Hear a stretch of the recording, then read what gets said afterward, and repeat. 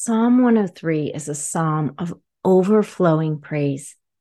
It reminds us of God's goodness, his graciousness, and his steadfast love. It turns our hearts toward him in a posture of worship. The woman who anointed Jesus' feet entered Simon's house with one intention: worship. Her beautiful expression of uninhibited devotion to Jesus challenges us. We talked about that last week. As we read Psalm 103 together, let's allow it to move our hearts toward worship. Hi, friend. You're listening to Find Hope Here. I'm your host, Teresa Whiting, author, speaker, ministry leader, friend, and fellow struggler. This is a podcast about the messy, complicated, painful parts of life, but also the beautiful, joy-filled hope that Jesus promises.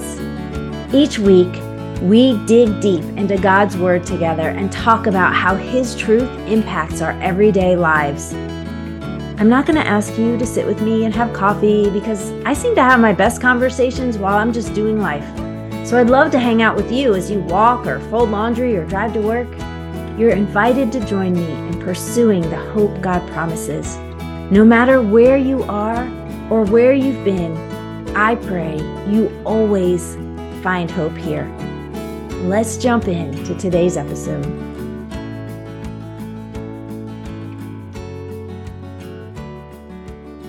Welcome to episode 21, Psalm 103. Sometimes we want to worship God and we just don't even know what to say. The Psalms are a beautiful place for us to turn. They're prayers and songs written for us. They help us express our hearts to God. I'm going to read through Psalm 103 and then let's talk about it together. Bless the Lord, O my soul, and all that is within me. Bless his holy name. Bless the Lord, O my soul, and forget not all his benefits, who forgives all your iniquities, who heals all your diseases, who redeems your life from the pit, who crowns you with steadfast love and mercy, who satisfies you with good, so that your youth is renewed like the eagles. The Lord works righteousness and justice for all who are oppressed. He made known his ways to Moses, his acts to the people of Israel. The Lord is merciful and gracious, slow to anger and abounding in steadfast love. He will not always chide, nor will he keep his anger forever. He does not deal with us according to our sins, nor repay us according to our iniquities. For as high as the heavens are above the earth, so great is his steadfast love toward those who fear him. As far as the east is from the west, so far does he remove our transgressions from us. As a father shows compassion to his children, so the Lord shows compassion to those who fear him. For he knows our frame. He remembers that we are dust. As for man, his days are like grass. He flourishes like a flower of the field, for the wind passes over it, and it is gone, and its place knows it no more.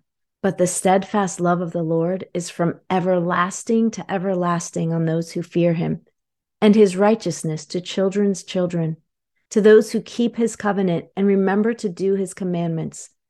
The Lord has established his throne in the heavens, and his kingdom rules over all. Bless the Lord, O you his angels, you mighty ones who do his word, obeying the voice of his word. Bless the Lord, all his hosts, his ministers who do his will. Bless the Lord, all his works, in all places of his dominion. Bless the Lord, O my soul. There is a repeated phrase over and over in Psalm 103, and that is the phrase, bless the Lord. Blessing God is a response. We think, well, how can we bless God? Doesn't he bless us? He does. But we can be a blessing to him when we respond to him with worship. That word bless can actually even mean to kneel. It's a posture. It's a posture of humility that we take when we come to him. As we read through Psalm 103, we are astonished by who God is and all the things that he has done. I love lists. And one of the things I like to do sometimes with the Psalms is make lists. And Psalm 103 has these descriptions of God, both of his character and his actions. And when we look down at this psalm, we see the character of God. We see that he is holy, merciful, gracious, and abounding in steadfast love. That word, that phrase, steadfast love, appears 4 times. It talks about how God's steadfast love is so great. It's from everlasting to everlasting. Like when I try to think about eternity, I can't wrap my mind around everlasting, but it describes God's steadfast love as being from everlasting to everlasting. It talks about him being compassionate, eternal, and worthy of our obedience. When we look at the things that God does, wow, let's just go through the psalm. Verse 1 says, "Bless the Lord, O my soul, and all that is within me, bless his holy name." I love that the psalmist is talking to himself, saying, "Bless the Lord." Tell yourself to bless God. Like sometimes we have to tell ourselves, hey, God is worthy of worship. Even when things are hard, even when things are difficult, I will bless God. I will praise him. I'll tell others about his goodness. The psalmist says, all that is within me, all of who I am, I can bless God with everything inside of me. In verse 2, he begins to list out the things that God does. Listen to this. "Bless the Lord, O my soul, and forget not all his benefits, who forgives all your iniquities, heals all your diseases, redeems your life from the pit, crowns you with steadfast love and mercy, satisfies you with good things." And just that in itself, God forgives, heals, redeems, crowns us, satisfies us. These are things that we long for, that we crave, and we can't do them for ourselves. We can't heal ourselves. We can't redeem ourselves. We can't crown ourselves with God's love and mercy. It's things that he does for us out of his heart of steadfast love. And then it continues, "The Lord works righteousness and justice for all who are oppressed. He made known his ways to Moses and his acts to the people of Israel. He is merciful, gracious, slow to anger, abounding in steadfast love. He will not always chide." That word means to strive or contend. When Moses led the people through Israel, they had a lot of confrontations with God because they kept rebelling against him. And there were times when God was angry at them, rightly so. But it says he will not keep his anger forever, and he doesn't deal with us as we deserve. He doesn't deal with us according to our sins, but according to his steadfast love, which is as high as the heavens are above the earth. It says he removes our sins as far as the east is from the west. And I don't know if you've heard this before, but if you take a globe in your hand and you run your finger northward, eventually you start coming south, right? You get to the North Pole and you keep going around that globe and you're going south. You're going north to south. And then you keep going all the way down. You get to the South Pole and you keep running your finger around the globe and you start going north. But it says that God removes our sin as far as the east is from the west. And if you take your finger and you start moving eastward on a globe, you can sit there all day. You can spin that globe all day long, and you can just keep going east and keep going east and keep going east. Or you can turn around and keep going west and keep going west. But east will never turn to west, and west will never turn to east. And it says that's how far God removes our sin, our transgressions, or our guilt from us. His compassion toward us is so great. We see that in the story of Jesus forgiving the sinful woman. He has steadfast love that goes beyond anything we can grasp. Oh, I love verses 13 and 14. "As a father shows compassion to his children, so the Lord shows compassion to those who fear him. He knows our frame. He remembers we are dust." Or literally, the word is dirt. It's the same word used in Genesis 2 that says that God formed mankind out of the dust of the earth.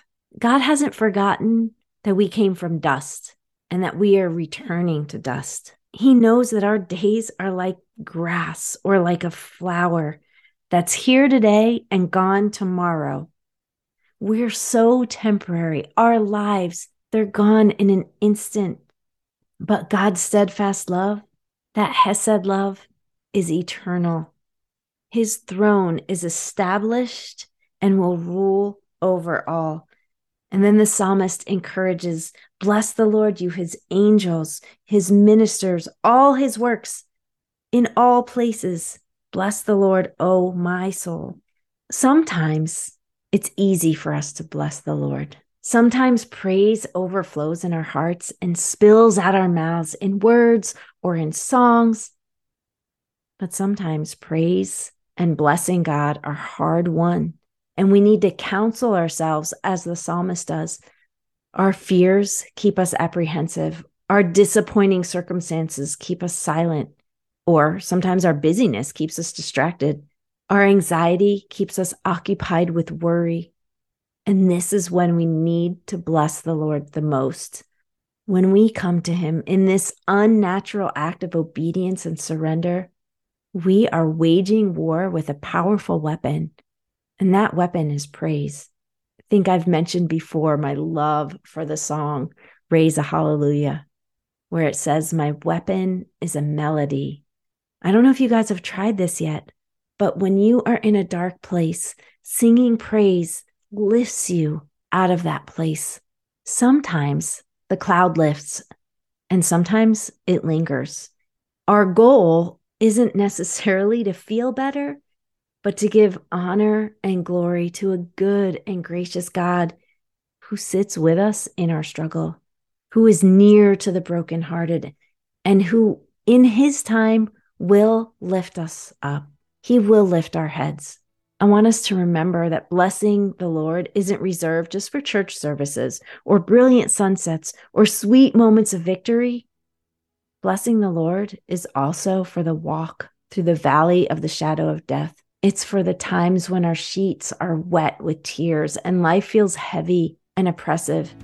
In those moments, praise is a subversive act that puts a pinhole in the darkness, which eventually will give way to full-blown sun, even if we can't see it yet. You and I can use Psalm 103 as a beautiful guide to bless the Lord. And in so doing, you and I will be blessed by him.